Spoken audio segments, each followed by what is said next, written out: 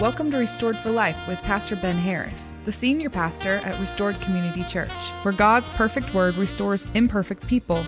Here's today's message from Pastor Ben. Well, greetings. Good morning, everybody. Welcome back to our verse-by-verse study of the Gospel of John. Today, we are going to begin chapter 6. So you can turn over there now to John chapter 6. John's gospel is not an exhaustive list of all that Jesus did. For example, John does not record the events that took place between Jesus' healing of the lame man that we talked about last week in chapter 5 and the feeding of the 5,000 that we're going to look at this week. Much happened in between there. In fact, Matthew records that in between these two events, Jesus preached his Sermon on the Mount. And both Mark and Luke record additional details that Jesus' ministry conducted during this time. But the feeding of the 5,000 is a big deal. In fact, it's such a big deal that it is included in all 4 of the Gospels, every single one of them. And while Jesus continued to minister between Jerusalem and the Galilee region, he gathered a large crowd of people who enjoyed him speaking and wanted to see what was going to happen next, who he was going to heal, what he was going to do. The miracles brought people from far and wide to check out what was becoming a circus-like traveling show that included groupies that followed Jesus and wanted to see what would happen next. Today we'll read that 5,000 men, now this doesn't include women and children, so I think it's safe to say that there were somewhere between 8,000 and 10,000 people. I don't think that would be unreasonable. There's a lot of people there. Mark records that Jesus was tired and he wanted to get away to the east side of the Sea of Galilee. They're on the west side, it would be the 11 o'clock really side of the lake in Capernaum, and he wants them to come away. We learn this in Mark. He said, "Come away with me." They were going to go to the east side, northeast side of the lake, and they were going to just get away and spend time with God and with each other. You may recall that Jesus has been healing people constantly. I mean, into the wee hours of the morning. When they would find out that he was in town, they would just bring all the sick, lame people to them or to him, and he would heal them. And this would go way into the morning hours. And then, of course, he had to get up early and continue his ministry. So he was tired. He was God, but he was also fully man and capable of being tired. And so he wants to get away and just, kind of take a deep breath. But the crowd of these looky-loos aren't going to let that happen. They continued to follow him. Some in boats followed him over to the other side of the lake. Many of them, most of the crowd, actually went around the north top of the Sea of Galilee over to the other side because they wanted to see what was going to happen over there. So there's a throng of people, many thousands and thousands of people that actually arrive over to the other side before Jesus does. And today I want to talk about a passage that I'm sure you're familiar with. And in that passage, I want to show you a couple of things, 2 life lessons from the Master from the stories we're going to read. Let's begin with life lesson number 1. Jesus has power over our needs. Now, I love problem solving, and I love being prepared. I would have made a good Boy Scout, I think.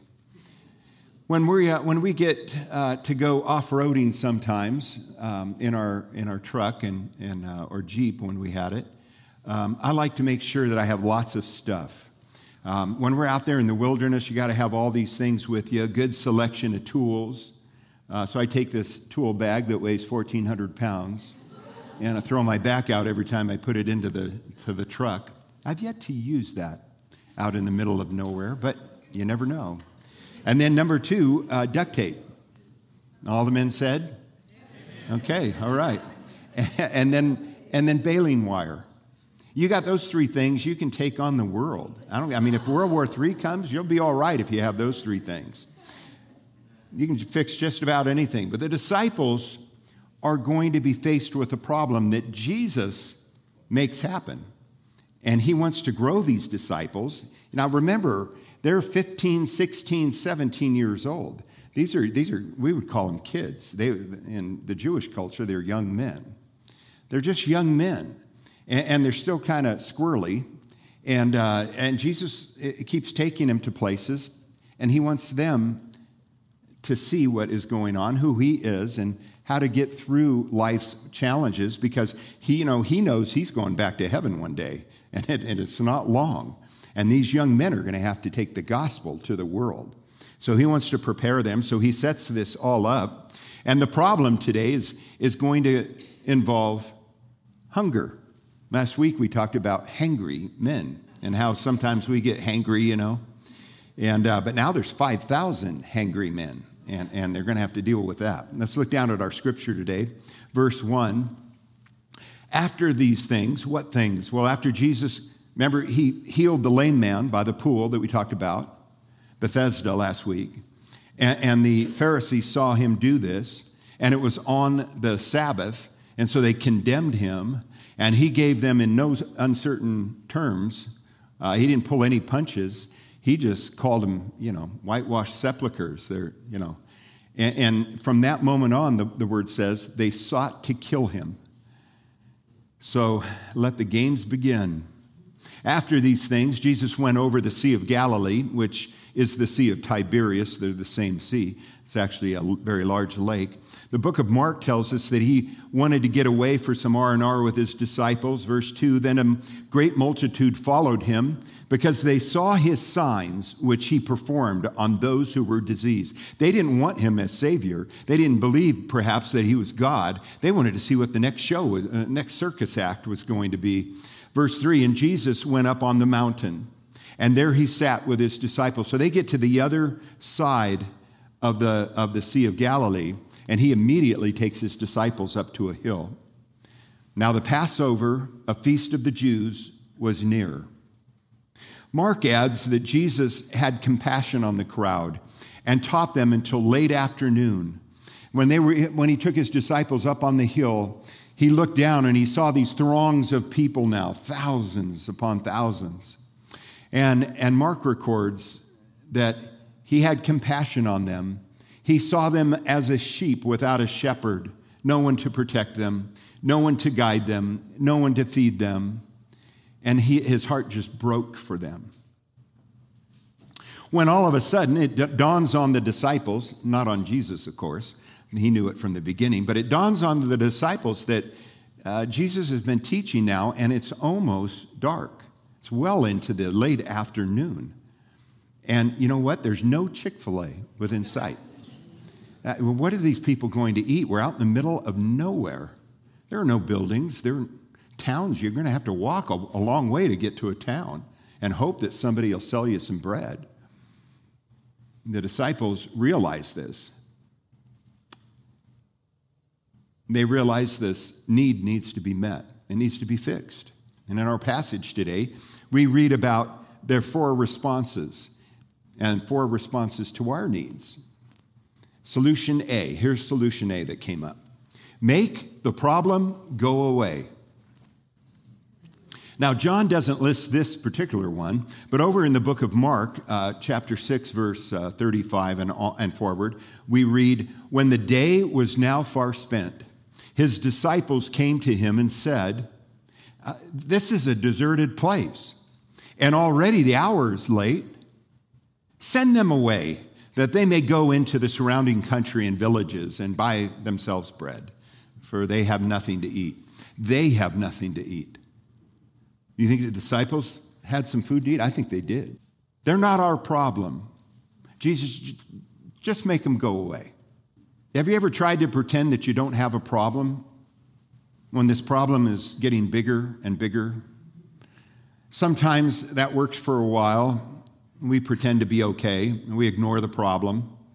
These disciples have a problem, so they just want it to go away. Lord, just send them away. And Jesus knows this is not the end. This is not a viable solution. He's not going to do that.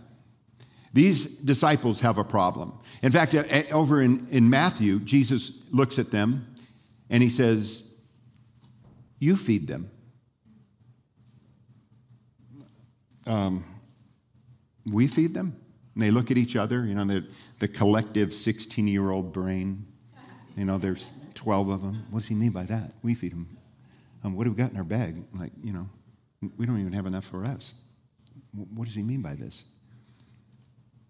These disciples have a problem. First of all, if they send them away, they're going to have to walk a long, long way, over 10 miles from where they came.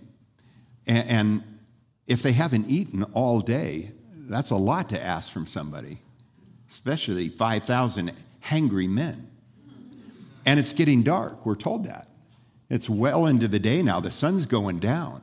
You have to remember, they didn't travel at night. We learned this a couple of weeks ago. They don't have flashlights. It's dangerous to walk the hillsides of Israel. If you've never been there, there's some dangerous places there. There's some bluffs and cliffs that overlook the Sea of Galilee, and especially on the side they're at. If you go with us in April when we go to Israel to make our trip, you'll get to see a lot of these places we're talking about and going to talk about in the coming weeks. But right here where Jesus took them, there's cliffs that are 100 feet tall, just enough to kill you, I guess. So sending them away wasn't a viable solution. Jesus wasn't going to do that from the beginning. 4 responses to our needs. Solution A, make the problem go away. And solution B, fix the problem yourself. Just fix it yourself. Pull out the duct tape, whatever you got, let's just fix this ourselves. Verse 5, then Jesus lifted up his eyes, he lifted them up to heaven, and seeing a great multitude coming toward him, he answered Philip, where shall we buy bread that these may eat? But he said this to test him, for he himself knew what he would do. Jesus already knew what the answer was. He just wanted these boys to work through this, do some problem solving here. So Philip answered, I got nothing. You got something? No, I don't have anything. Okay, so we're at the end of our resources here. That's not going to work. But as a wise man once said, if it's God's will, it's God's bill. And he'll move in the hearts of people to make it happen. In fact, in just a moment, we're going to see him work in the heart and life of a little boy. They don't realize what's in front of them, the resources that they have. So Philip takes out his abacus with the upgraded 30 AD software. You know those things with the little beads? I thought they were toys. They actually are calculators. I'm sharing that little tidbit with you. But he pulls this puppy, I just picture him, he pulls this puppy out. And he quickly concludes, after 5 minutes of throwing these little things back and forth, that they can't afford to buy dinner for everyone. In fact, to give just the men a small piece of pita bread, hold the hummus, it would take the equivalent of 200 days of wages, which in today's world would be somewhere between $36,000 and $40,000. I think he announces this to the 12, and the 12 all go, I got nothing. You got something? No, I don't have anything. Okay, so we're at the end of our resources here. That's not going to work. But as a wise man once said, if it's God's will, it's God's bill. God has a plan. And what I'm learning in my old age is this. I don't have to know the plan. Back in my 40s and 50s, I had to know the plan. Wait a minute. I'm with you, God, but tell me how this is going to happen. And then I'll take the next step. And God smiles and goes, no, I told you to do this. And you're going, but I don't see how this is going to work out. Tell me the plan, and then I'll follow you. And that didn't work. It didn't work for these disciples, and it doesn't work for us either. Back to our story, he answers that.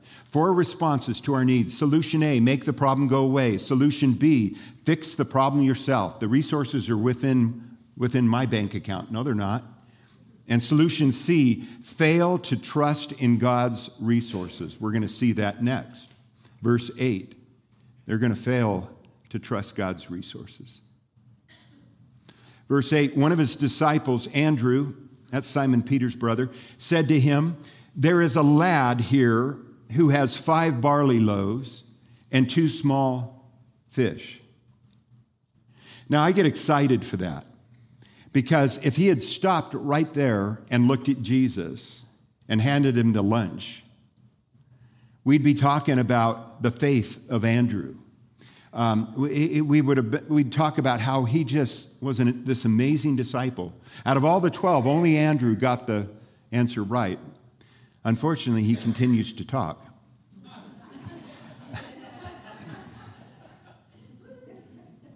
There's a lad here who has 5 barley loaves and 2 small fish, but what are they among so many? He's telling the creator of the universe this. He's close, but as they say, close is only good in horseshoes and hand grenades, and they have no need for either. So, well, Andrew is young and he's inexperienced, so we'll give him lots of grace. He's half right, and if the truth were known, I bet you almost every person in here, including myself, would have said the same thing. Got the sack lunch. The kid just volunteered it, but that's not going to work. You know, the need is so big. You know, what good is that? Often we think we know God can work out our problems, but do we believe enough to pray, to ask Him to intervene in our problems, and then to trust Him with what we have and let it go to Him, to use it as He sees fit? Do we do that? It's easy to talk. It's harder to walk. 4 responses. Solution A, make the problem go away. Send him away, Jesus. It's not our deal. Solution B, fix the problem yourself. How do we fix this within our own resources? Solution C, fail to trust in God's resources. We have something, but it's not enough for God. And then solution D, Jesus finally calls the boys together and says, look, trust, obey, and wait on the Lord. That's the real solution to this whole problem. Wait on the Lord. Verse 10, then Jesus said, make the people sit down. Now there was much grass in that place. So the men sat down in number, about 5,000, and Jesus took the loaves, and when he had finished, or when he had given thanks, he distributed. Mark tells us that he actually looked to heaven, not because he needed to, because he knew his Father could hear him, but that he wanted all these perhaps 8,000 to 10,000 people to see him look up, because all good things come from above. Whatever we need is going to come from him. Jesus looks up, he says a prayer, and then he takes the loaves, and when he had given thanks, he distributed them to the disciples, and the disciples to those sitting down, and likewise of the fish as much as they wanted. Did you hear that? As much as they wanted. He didn't give them half a fish and a thumbnail piece of bread. He gave them as much as they wanted. I mean, we just opened up the banquet line here. You know, come on through. Yeah, bring that plate. Bring that saucer that you want. Fill it up. Take as much as you want. Eat all you can. Here's the key to this passage, and really our problems. The answer was never going to be solved by human resources. This is what Jesus taught to the disciples that day. You guys had all these human answers. But what I want you to see is that the answer was never going to be a human answer. It was only going to be solved by God. When we have a need, God wants to intervene. Will we let him? Will we allow him to work? God has not designed mankind to be self-sufficient. He has created us to work within his holy and righteous omnipotence and his omniscient love, grace, and mercy in order that we might rely on him fully as our Father, the good Father that we sing about, that wants to provide for us. And it's through this holy reliance upon him we begin to taste the goodness and see the beauty of a truly awesome and all-satisfying God. That's why we can happily obey the command, Proverbs 3, 5, and 6. Trust in the Lord with all your heart, and lean not unto our own understanding, but in all our ways acknowledge him, and he will direct our paths. Notice here that Jesus doesn't give them just enough, only enough to get back to where they came from. No, he provides more than they could have ever asked or thought would happen. Verse 12, so when they were filled, he said to his disciples, gather up the fragments that remain so that nothing is lost. Therefore, they gathered them up and filled 12 baskets with the fragments of the 5 barley loaves, which were left over by those who had eaten. Not only is Jesus generous in his provision for us, nothing is ever wasted by him. You know, so many times we go through storms in our lives and we cry out to him and literally cry out to him with tears. But did you know that God always comes through in just the right time, in his timing, and that not a single tear that you ever shed will be wasted, not one. He never allows suffering to go wasted. He didn't with his son, and he won't with you. Here's the lesson as I see it. When there is a need, give all your resources to the Lord. He knows how to use them best, and watch him go to work. Just let go. Jesus, there's a line that we say here that's a truth. We finished our prayers back in El Cajon when we were praying and asking God what to do. But God, we've asked for all these things, but God, we only want what you want. So take what we have and use it for your glory. And do you know that we came up here? We didn't know what was going to happen. We knew God was calling us here. We didn't know how it was going to happen. We just let go. And God went, yes, okay, watch me work here. Watch me work. Someone said that the boy only gave a little that day, but the truth is he went all in. He brought his lunch. He brought everything he had. And he says, here's what I have. He gave everything that day. He gave it all away. And do you know, I bet that boy grew up never forgetting that moment when he stared into Jesus' eyes and handed him his lunch. Wow. What a story to tell your kids and your grandkids of going all in.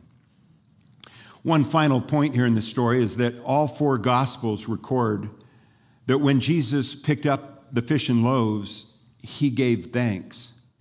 That shouldn't go over our head here.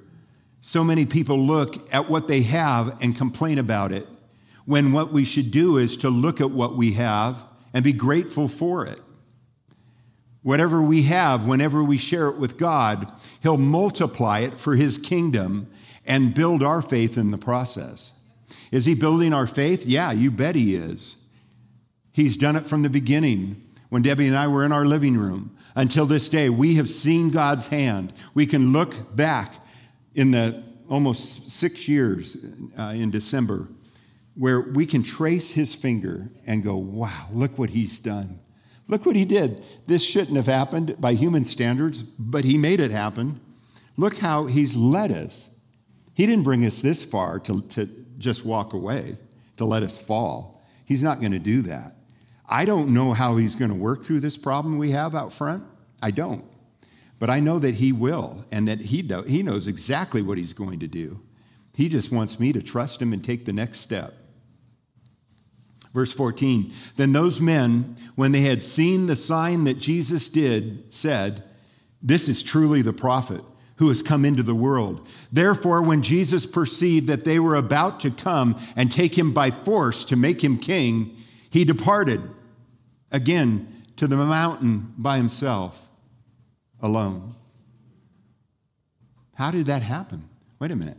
There's 5,000 men. There's probably 10,000 people around him. How does he just walk away from this crowd that wants to grab him? Well, you remember, he's both man and God. I think he just disappeared within the crowd, and everybody turns around and goes, where'd he go? I think he went back up onto that mountain because that's what he wanted to do. Verse 16, now when evening came, his disciples went down to the sea, got into the boat. Both Matthew and Mark tell us that Jesus compelled them to go. And in the Greek, this isn't, hey guys, when you feel like it, head on down to the boat.